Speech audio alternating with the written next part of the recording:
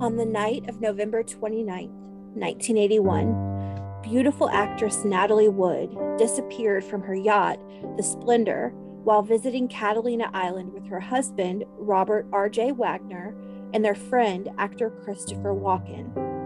The beloved movie star's tragic drowning shook America, and what was originally reported to be an open and shut case of accidental drowning has been called into question over the years.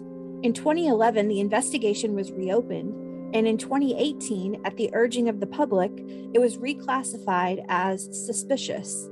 Ever since, the question has remained, what really happened to Natalie Wood? In her new book, Little Sister, Natalie's younger sister, Lana Wood, attempts to answer that very question, and along the way reveals some other shocking, never been told before information about her beloved big sister. Here's our conversation, and please be forewarned that there are discussions of sexual assault and domestic violence in this episode, which may be triggering for some.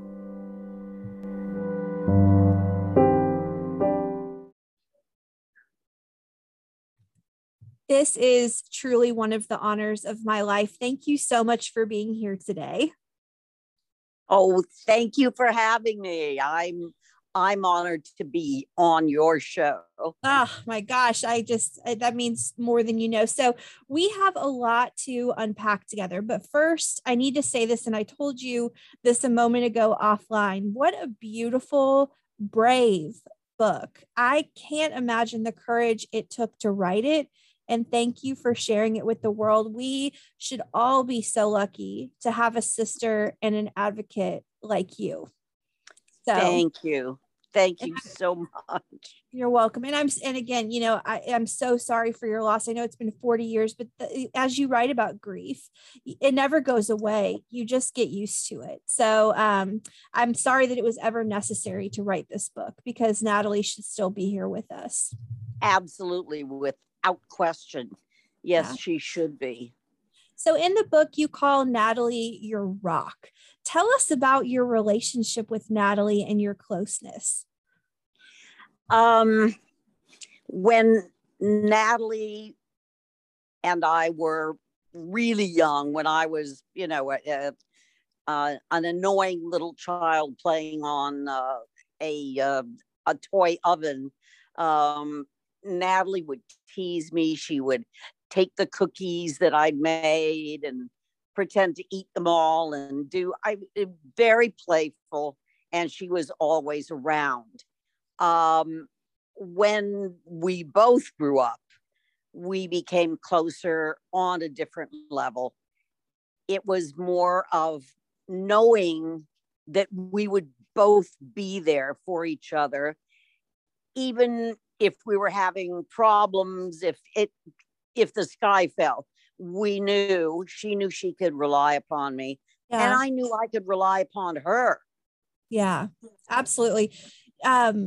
She seems just such a lovely, lovely woman. And we know the Natalie we see on screen. What was she like as a sister and as a person? She loved when we got together by ourselves, because then she could give in to her silly side, because we were always, getting into some sort of trouble or some sort of mischief. And we just sort of, we were together by ourselves. We would go to movies, we would go to lunch, we would, go shopping, a million things. We always did our Christmas shopping together, which was exhausting. But I could also, call her and say, I've got to read for this part. Will you listen to me and tell me what you think? Yeah. Or, I just broke up with my boyfriend and I feel terrible. What are you doing? And she'd say, come on over. It seems like everyday things to others, but it meant a great deal to me that all I had to do was pick up the phone. Yeah. And she knew the same of me. I mean, there were times Natalie had a problem. She didn't like being alone at night to sleep. So when when she found herself alone in New York, she called me and said, "How fast can you get on a plane?" And I said, "I'll be there soon." And I would, I would go to New York, and we would stay together, and we would go to plays, and we would go to dinners and things, and meet with some of her friends. But she needed me to be with her. Mm-hmm. And that would happen on several occasions. We lived together several times. Mm-hmm. It was a very good sisters relationship, not without its flaws, but Sure. really I mean, no sister relationship is without its flaws, but it sounds like she was not just your sister, but your best friend too. She was my best friend, and her friends were my friends. And my free time, when I wasn't working or didn't have to get up at the crack of dawn to go to work, I was with her at her house with her friends. We would organize impromptu parties, come on over and play parlor games. She loved to play parlor games. And, everybody would have dinner, and we would play stupid games and just have a wonderful time.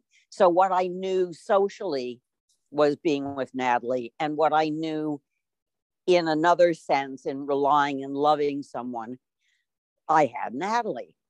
So this was very tough for me. Of course, Tougher for her, but tough for me. So it is November 18th as we record this. In 11 days. It is impossible to believe that on November 29th, it will have been 40 years since your sister left us. So your remarks on grief in the book are beautiful. You write that grief never goes away. You just learn to live with it. How have you learned to live with it over the last 4 decades? Well, I had a daughter. I had a home to take care of, my child to take care of, my grandchildren later on. I had responsibilities.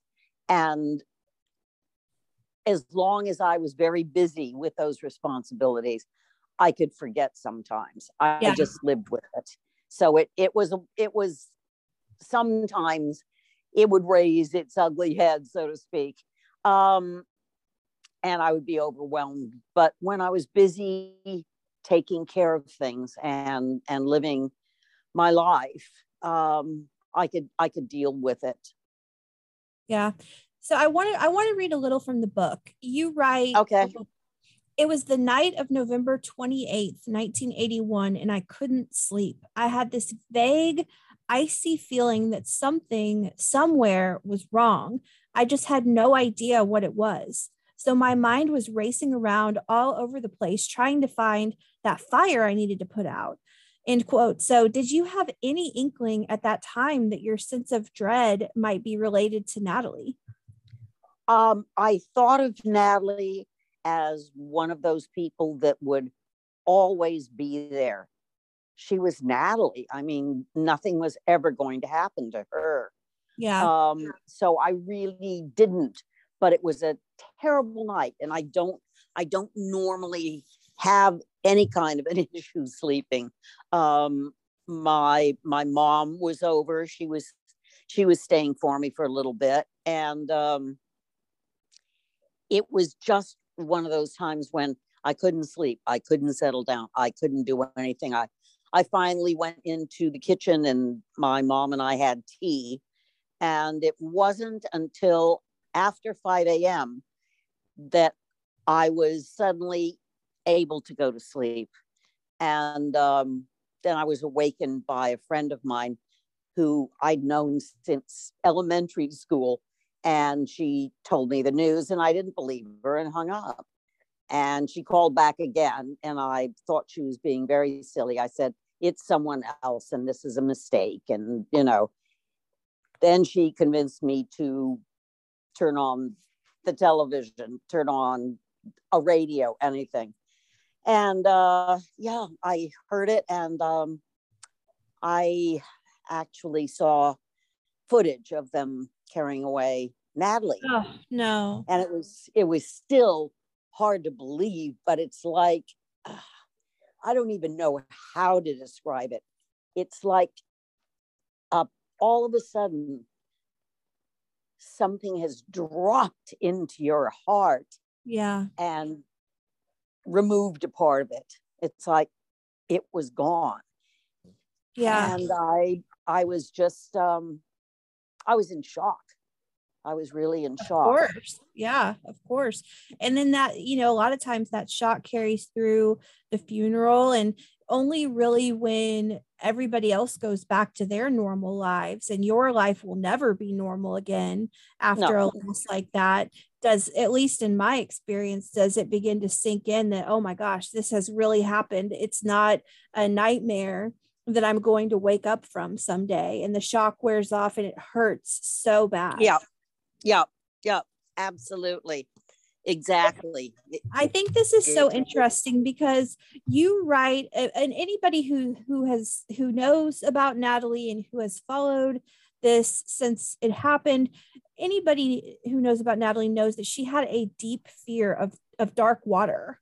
And as you put it, quote, the one thing in this world that terrified her all her life was dark water. You write how the manner of her death, quote, made her death seem even more cruel, which I completely agree with. You also say poignantly, her love for her daughters was more than enough to sustain her. She would never, ever have deliberately left them.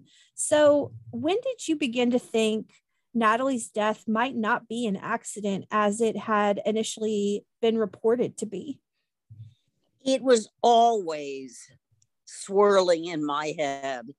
I just kept thinking things were wrong. Mm-hmm. It was just wrong. What the Natalie that I lived with all my life, this wouldn't have happened. Right. It was just absolutely wrong. And then I would not think about it for a while, and something else would bring it back. And I didn't want to accept it because it hurt so badly. And the thought that the one thing that terrified her is the manner in which she died. Yeah. I can't tell you how that made me feel. No, that's especially cruel. Yeah. That's like if someone has a fear of flying and they die in a plane crash. I mean, that's just awful. It would have been awful no matter losing her so unexpectedly and at such a young age, but it was extra cruel. And listeners, you've got to pick up a copy of Little Sister and read all of the details. But I wanted to say that you, like your sister, are also an extraordinarily talented actress. And you write in the book about how after Natalie's death, your brother-in-law, Robert R.J. Wagner, who is also an actor, and who was obviously, if I can't imagine that people aren't aware that he was also on the yacht that night, he blacklisted you in Hollywood. So yes, prior to Natalie's death, what was your relationship like with RJ? It's really, I'm to blame because I never really had a relationship with him.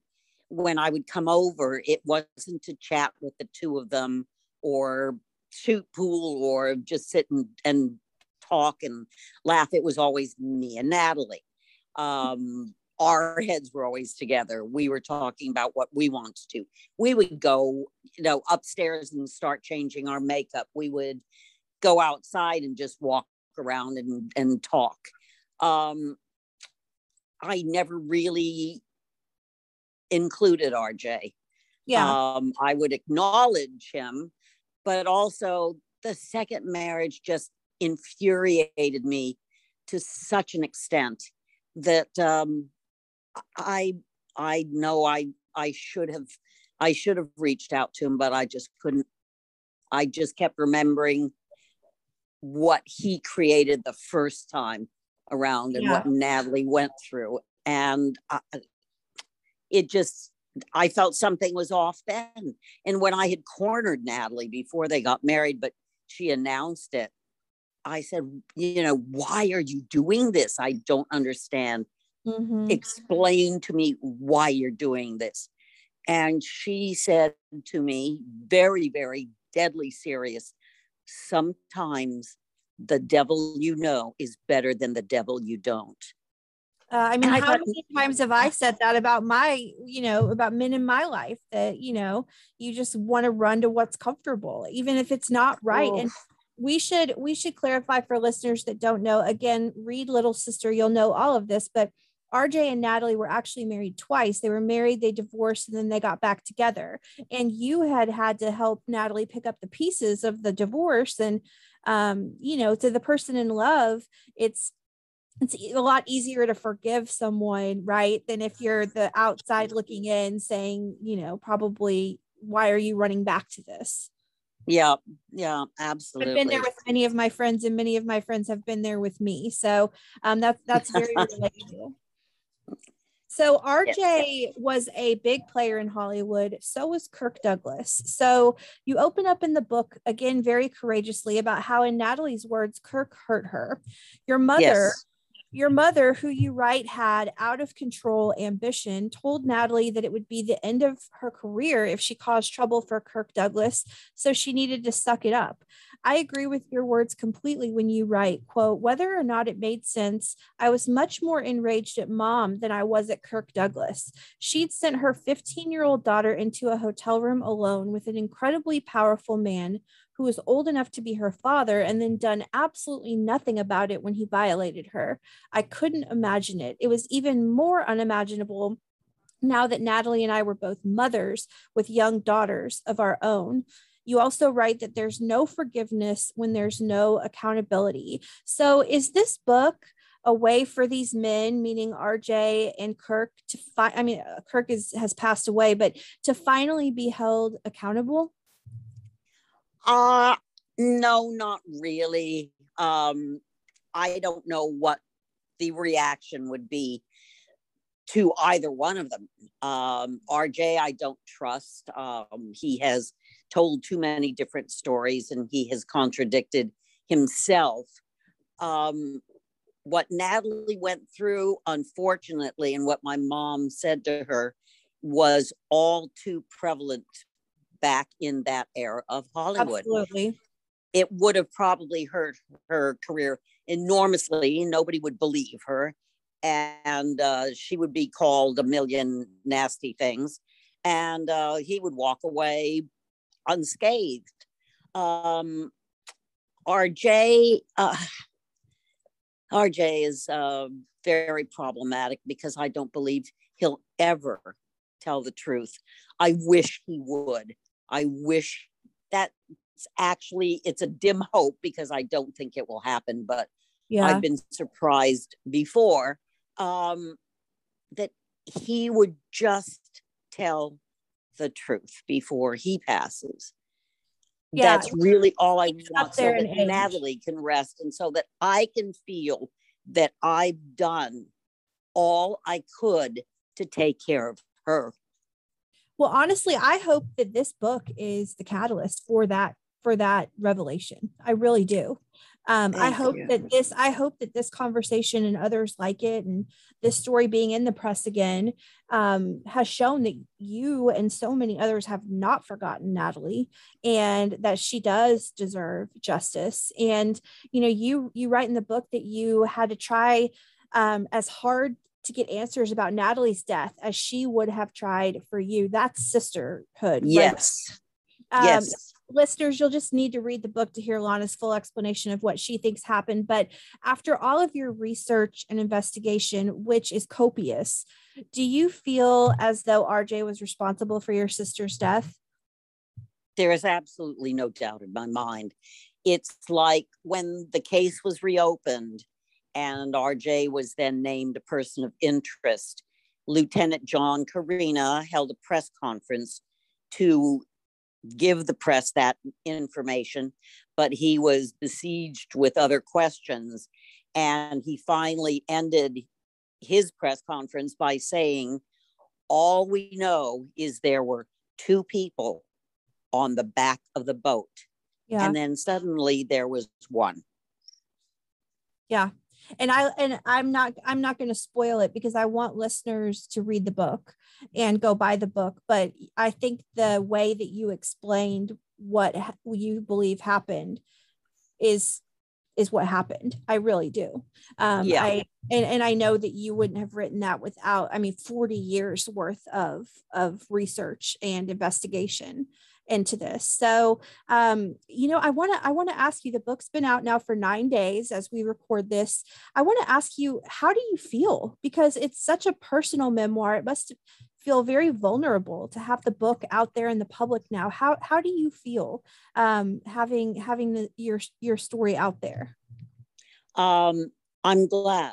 I'm glad that it's out there. I feel a sense of relief that I could simply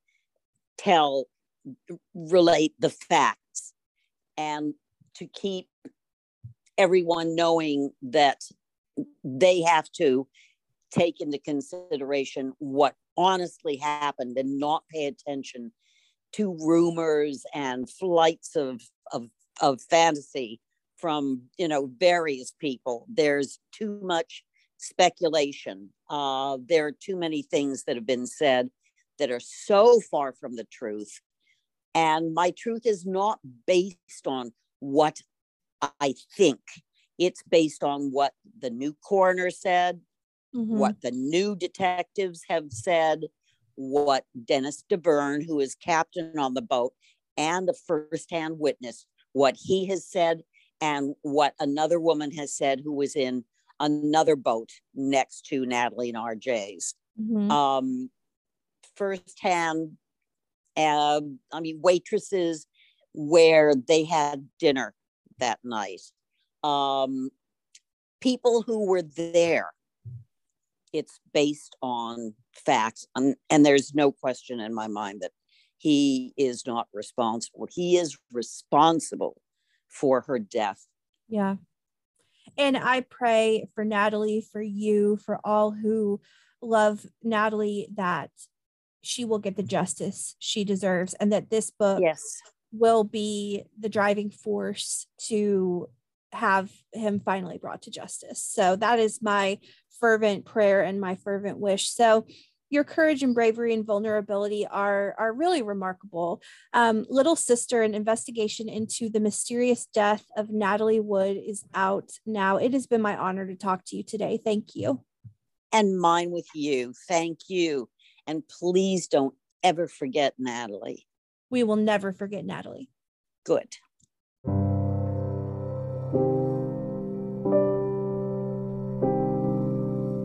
Lana, it was my true honor to speak with you. What a kind, generous, loving soul you are, brave and courageous and bold. Little Sister, my investigation into the mysterious death of Natalie Wood, is on shelves now. We'll be back soon with topics like Sex in the City, organizing your life, and more. But until then, please have a happy Thanksgiving to our listeners in the U.S. And don't hesitate to tell your loved ones how much they mean to you on the holiday and every day. Life is so short.